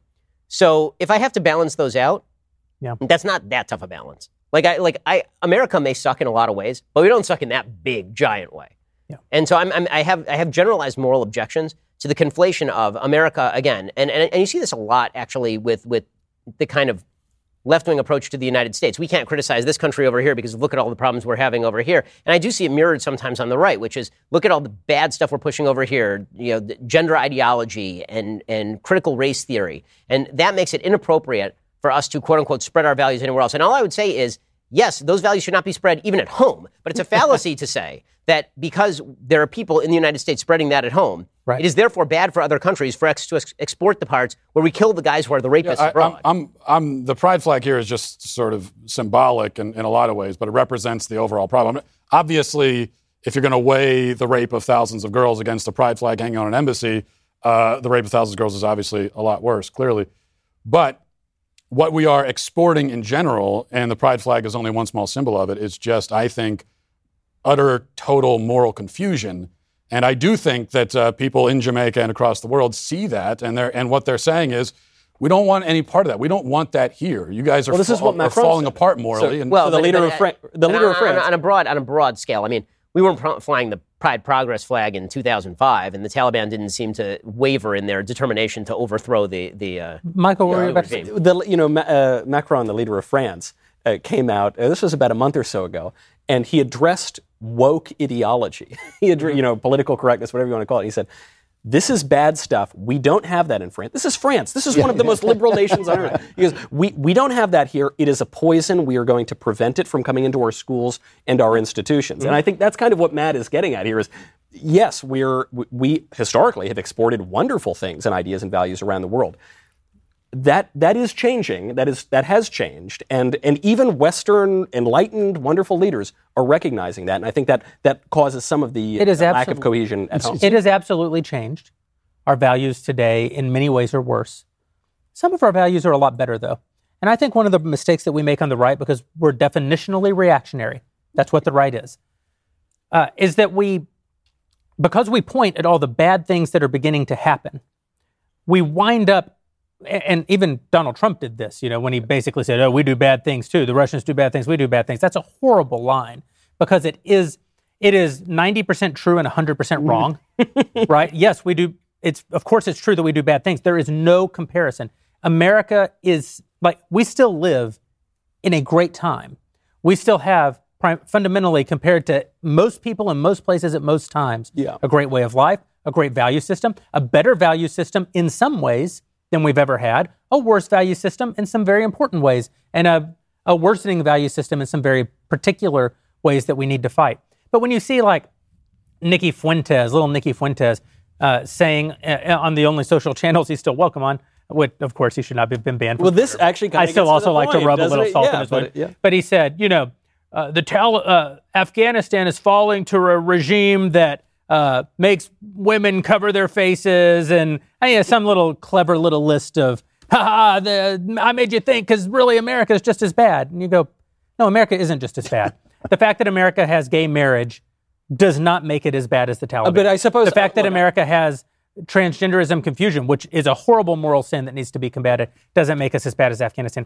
Honestly, even the fact that America has abortion, which I think is the grave sin, far worse than gay rights, far worse than even the trans ideology, a blight that will, if God permits the earth to continue, a blight that future generations will look back on, not the way we look at slavery, the way we would look at slavery if slavery involved murdering every black person. Nevertheless, we live in this broken and fallen world, and America is still better. Our way of life is still better, and our values are still better than in most of these places. I think I'll take America over the Taliban any day of the week. I mean, that's why I'm living here and I don't want to move to Afghanistan. But broadly speaking, can I say that I recommend the American way of life as it stands right now? And the answer is no. It's not something that broadly to the entire world I want to broadcast and try to bring people into. I think the abortion thing, that if we really take that seriously, just homing in on that for a second, if we really take seriously the idea that 900,000 human beings are being slaughtered every single year, you can make the argument. It's actually hard to find something worse than that. That's about 60 million human beings we've killed in about 40 years. Since Roe v. Wade. Yeah. So do we believe that or not? Do we actually take that seriously as a real death toll or not? And if we do, then we're in a pretty bad shape against almost anybody, actually. Well, not against almost anybody, because abortion is legal in many other in almost every other Western nation, because for most of our lives, abortion was mandatory in our only true rival superpower. So when you're still talking globally about the values that are being imported or exported around the world, then yeah, America's still better than China, even with those grievous sins, because China has not all of the exact same. They have abortion, certainly, the same grievous sins, and more additional grievous sins. That's an okay argument, but it's not that great an argument. I think what Matt's saying does have a lot of weight. There's also wait a minute. I think with this idea that we are slaughtering this many babies, was it like 3,000 a day? 3,000 a day. It is. I think this should weigh on us a lot more heavily than it does. One of the great triumphs of the left is because we can't see the babies who are being killed. They've convinced us that they have no humanity. And if we could see them, what was happening, it would be on a parallel with raping the young women of Afghanistan. And if we were going to Afghanistan and then immediately forcing abortion on all the women there, I think that would be a far graver. Oh yeah, sin, no, right? I'm not. I think that the big question in politics that people generally fail to ask is compared to whom or compared That's to. right. I agree. And so whenever this is a great country if you survive birth. Listen, you don't have to preach to me about abortion, but when it comes to the question of whether the United States has the right and or obligation to push our values when we are so confused and discombobulated and screwed up at home, I think the answer is compared to what? Because I think in certain circumstances, the answer would probably be no, right? I mean, we would look at, if you were saying, do we need to pursue cultural imperialism with regard to a Western European country that happens to be stricter on abortion, say Ireland 4 years ago. Right. Like, Or France. Right, or France. Like, not really. Like, I don't see a need for us to be culturally imperialist on that. I don't see our need to be culturally imperialist with regard to wokeness. And so I think it's almost a non sequitur to say something like, the problems that we have at home are the problems that we are exporting abroad, when in large measure that is not true. The problems that we are having at home are problems that we are screwing ourselves up with But it wasn't always at home, and a symptom of our failure to have any sort of heart for the fight for our own values, that we have no values. So what I would say is that our withdrawal from these places, our attempt to go isolationist, is a symptom of our interior weakness, not a reconsolidation. It's almost as though, like, you hear a lot of people on the right make the argument, well, you're spending all this money over here, let's bring that money home and let's spend it on the border. And it's like, well, yes, but that's not where any of that money is going to go. Joe Biden is not going to take $1 of that or one soldier there and put that person on the border. It's not going to happen. So you're just doing a non sequitur now. You're just saying, I would like more security on the border, and also I don't want troops in Afghanistan. And that's not the same thing. You're going to have to show the connection between those two things. I can say it once. I hate wokeness. Yeah. I think all of the stuff the left is pushing is serious garbage. And also, I don't understand how that is of any comfort at all to anybody who is still trapped behind enemy lines in Afghanistan. But it is true. It is true that within living memory, at least my living memory, it wasn't always so that this was a great country as compared to what. Yeah. That's a new phenomenon. I don't think that's true. I mean, I think that, no, because I think that, and this is where you're going to get the argument. Pick a period. Like, which period are we talking about? I think the period after World War II, this country actually entered a period of missing segregation there. Yeah, I think if you're black in the South, wait a minute. I didn't say that it was perfect. I didn't say that. No, but then it is compared to what? The Soviet Union made this exact argument. I know they did. No, that was whataboutism. But abortion is different. It is, and also to Matt and Drew's point here. Well, a lot of the way that we spread our imperial reach is through non-governmental channels or NGOs, literally, right?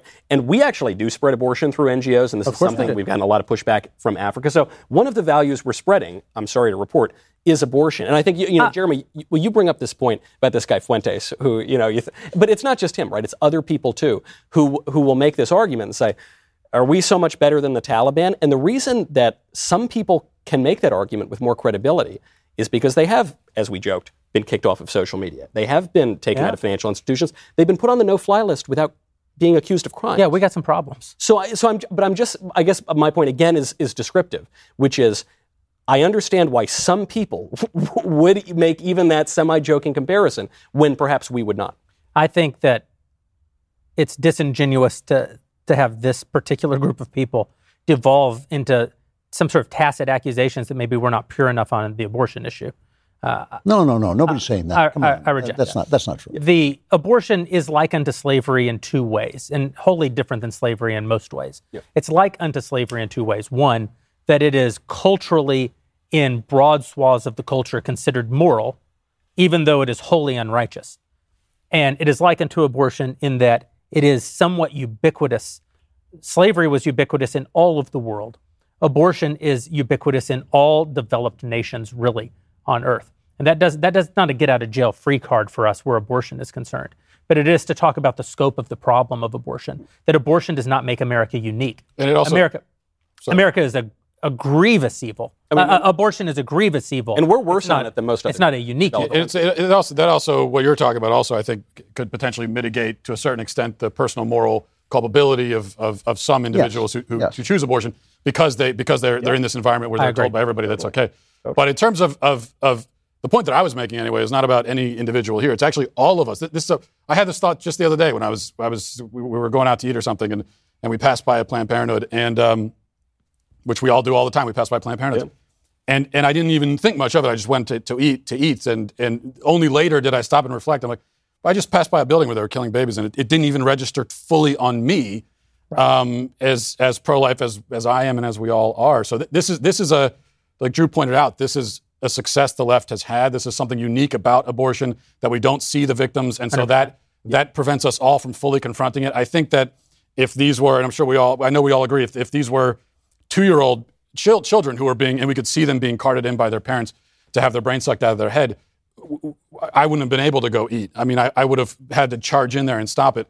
And none of us really have that. Abortion is the Lords of the Ring sin. Yeah. It's the sin that God can't see, right? It's if you had the ring of power and you could turn yourself invisible, 100% of all men would go into the women's locker room. Like your very first thought, it'd be like, "Yep, women's locker room." Here I am, just instantly, because God couldn't see you. And when I say God, I really mean man, because God knows the heart of it. Yeah. God sees all, but we reduce God down to us. We think so. Abortion is what it is, in particular, because people don't see. Not only they don't see the crime, they don't see the criminal, and in that way. I will confess in various moments in my life, always thinking that abortion was a grievous crime. I've been confronted with the part of myself that could have snuck around and done it. Yep. Because I know what I would do I know what I could do if I could get away with it. It's that Matthew's that passage of Jesus in the book of Matthew about adultery. If you lust after, you're an adulterer. If you have hate, you're a murderer. Not you're kind of like them, or you're on the path to being one. Yeah. You are one because you've revealed what you actually would be if no one was watching. Abortion just happens to be the one that actually no one is watching. We've actually run out of time, but rather than ending the show, I'm going to prolong the suffering because we promised that we would take some questions from our Daily Wire subscribers. They make it possible for us to conduct this crap show. We have I would argue that the longer the show goes, the more moral obligation we incur to our subscribers. Now I even more strongly disagree. Exactly. We should just withdraw. Withdraw. The first question for the group, how will the reduction in American might and reputation have ramifications on other world events, namely China moving on Taiwan and Russia flexing its muscles in Eastern Europe? That's the question, Ben. I think it's going to have dramatic ramifications. I think everybody who follows foreign policy can see that people are talking openly in China about moving on Taiwan. Yep. Frankly, I think they'd be fools not to move on Taiwan before Joe Biden is out of office, because the getting is good. Mm-hmm. I think you're going to start to, they may try to pursue the Hong Kong model of trying to pressure the government there into moving more pro-China because they feel like they're not going to get American support. So just basically softly take them over the way that they did Hong Kong before they marched in the troops. But look, China's on the march. They're taking advantage. Russia's on the march. They're taking advantage. We're not going to have any bases now, not only in Afghanistan, but also in Pakistan. So we have no ability. When Joe Biden talks about how we're going to have over-the-horizon capacity, we absolutely will not. In order to do that, you have to have people on the ground who actually know where to spot the actual bad guys so that you can actually put a laser on it so that our guys can hit it. Yep. So it's a disaster area and a wide array of foreign policy issues is the really short answer. And again, I think our enemies are looking at this and they are just drooling. Yeah, to Drew's point, America is about to have to actually face the question of what is our role in the world. Do you think Biden is going to be impeached or is going to be forced to step down? And is that even a good thing? Because Kamala is just as bad and also should be impeached. Kamala, too, because she obviously had a part of this plan. Also, in fact, she, right before it all went to crap, she made a major point of saying that she was very involved. How incompetent do you have to be where you're like, okay, this thing is going to be but I need to be on that bandwagon. Well, don't forget, at that first speech, she wasn't there. I think she had to have her arm twisted a little. But to this point, I think I'll defer to the lawyer in the room, but as a simple matter of impeachment, maladministration is not a basis for impeachment. High crimes and misdemeanors is a basis. There's also nobody who's going to impeach him. Right, exactly. That would never happen. I think the question of whether he will have to step down is unanswerable because he is such a. We just don't know how bad off he is, and it's possible at some point they won't be able to hide it. If he looks the way he looked tonight, I cannot imagine him running for re-election. But at the same time, no, he won't run. They can't let Kamala Harris. I think he runs. I think he runs for re-election. I think they will strap him to a horse and they will run him out there. I don't think either of them will run. Did you just see? So the Yahoo headline just came out about his poll numbers, and they said this is really hurting Biden-Harris. Harris is only leading Trump by 2%. That was the headline. Said, wait, is she running? I didn't know that was part of the package. I'm kind of with Ben. I think that it'll be weekend at Bernie's. They are terrified. I mean, Kamala couldn't win a primary. She certainly isn't going to win. And, the idea that both the president and the vice president would not seek a second term against a Republican, I don't know if we've ever seen that. I think that's going to happen. We don't know the future, but I think that's going to happen. And I think it's very hard to know. It really is impossible to know what's going to happen with Biden because it may just be impossible to prop him up. That's true. Yeah. Do you believe the Biden administration will pay a ransom for remaining Americans who are left in Afghanistan before using military force. For sure. 1 bajillion %. Yeah, exactly. There are going to be pallets of cash that are shipped over there that we're never going to see. Yeah. There already are. It probably 100%. By the way, that actually is an impeachable offense. Yeah. So you're not right. I mean, that actually is. So if we start shipping money over there without any sort of congressional approval to a terrorist group, But Matt's right. then that actually is an impeachable But who's going to offense. do it? Right. No, but I mean, just to the legal question. By the way, to the legal question, the real answer is it doesn't matter because impeachment is a That's not how political it's used. exercise, right? So it doesn't really matter. But What are the chances that China decides it's time to go after Taiwan? I mean, we've basically all 100%. Yeah. And if I were China, I'd certainly do it in the next 3 years because we don't know what's coming. And by the way, who exactly is going to oppose them? I mean, to speak of like the West and its restrictions on freedom, it makes more sense to have that conversation less in the guise of the Taliban than it does with regard to China, considering Chinese social credit system, considering how Australia is currently locking its citizens down. I mean, did you see the video from 9 News? Yes. And it was like, I was just waiting for and then there was the guy who's coming down the elevator, and the anchor's like, his name is, and I was like, I'm waiting for them to release the hound on Montauk. I agree. You're the only person who got the reference, but I was like, this is the end of Fahrenheit 451. He's running for the river, and you've got the hound following him because he might have COVID and he's asymptomatic. It's unbelievable. It is the fall of the West right now, and it is the Chinese moment. I mean, you wrote your book, The Authoritarian Moment, and really what you mean in some ways is that this is the Chinese moment. There have been, for the last 25 years, there have been 2 models that were sort of dominant. There's the Western model, basically the American model. Now, in Europe, it's further left, and it has more parliamentary system, and it has, bigger social spending. But it's essentially the post-war American order. And what we're seeing, to some degree, even domestically, which is very concerning, is that in some ways, both left and right are looking at China now and saying, this system of strong authoritarian regimes with liberal economics may be scalable in a way this isn't. This happened before World War II, too. There were plenty of people in America who were going like, Hitler isn't such a bad guy. Mussolini. He's got a point. Yeah, he's got a point. Yeah. Do you believe that this is a combination of idiocy, incompetence, naivety, or intentional? In other words, are they trying to inflame the American populace and thereby increase military operations overseas? I think it's A. I've heard the conspiracy, if you want to call it that, the conspiracy theory that this is a purposeful attempt to debilitate us and demoralize us. I just don't think that that's smart, to be honest with you. Joe Biden is a moron. He's a moron. I suppose he always was, even before. Correct. To put my tinfoil hat on, though, if I could stand up for the question, to Ben's point, the people do not control foreign policy, or at least have not in many years, many decades. And we know that the bureaucracy in the foreign policy establishment did not want to pull out of Afghanistan. And we know that Joe Biden is not running the show. And so there is the question. I don't want to ascribe to malice that which is explained by stupidity and incompetence, and there was a lot of that. We left a lot of stuff behind at Bagram. We left a lot of stuff behind in the country. 75,000 vehicles, over 200 aircraft, 600,000 firearms. 10 million rounds of ammo. We're missing an army's worth of stuff. That is either historic incompetence or there were competing. I think we're missing an option, though, which is indifference. I think part of it, the problem is the people that run our country don't really care that much about Americans or our country at all. So I think there's also... Joe Biden's always been committed to his peculiarly stupid idea of the moment, right? I mean, it's like, what if we just took this country and we sliced it in 3? You're like, well, there are no natural resources in 1/3 of that country. So and he's like, I don't care, man. Come on, man. Yeah, come on. And it's that here, too, right? Like, didn't his press conference tonight where he's like, all my generals agreed on this. He kept saying this over and over, right? Not all my generals. All the higher-ups in the military. Right. Which actually extends even beyond... Like, one person has to say, I didn't. Right.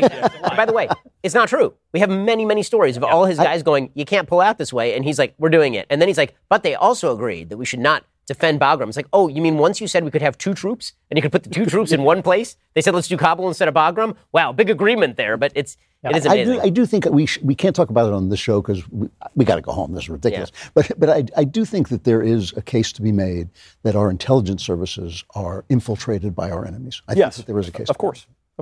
Yeah, and the thing, we talk about the big things. I'm not committing suicide. If I die, that's why. He wrote a McAfee-esque letter. You did just give up the whole plot. Biden's not going to run, Kamala's not going to run, and Hillary's going to be president. You're in real trouble, buddy. We talk about the big things, Humvees, armored vehicles, airplanes, and helicopters. It's the 16,000 pairs of night vision goggles that I'm the most worried about. Mm-hmm. Our special operators have ruled Afghanistan truly for the last 20 years. They're the most lethal fighting men that have ever existed in all of human history. And their superpower is that they can see in the dark. Yeah. Yep. That's their superpower, and we just gave the enemy the superpower. The good news is, where are they going to buy batteries? That's all the time we have for tonight. We want to especially thank our DailyWire.com subscribers for being patient with us tonight. It took us a minute to get to your questions, but we're grateful that you are with us. Thank you all for tuning in. As always, happy to have you join us. We would love for you to become a subscriber. Go over to DailyWire.com/subscribe. Get a Reader's Pass trial. You can do it for just $4. You'll get 4 weeks for free, $4 a month. And I like to think it's the gateway drug to the full Daily Wire experience. We'll hope to see you here next time. Adios.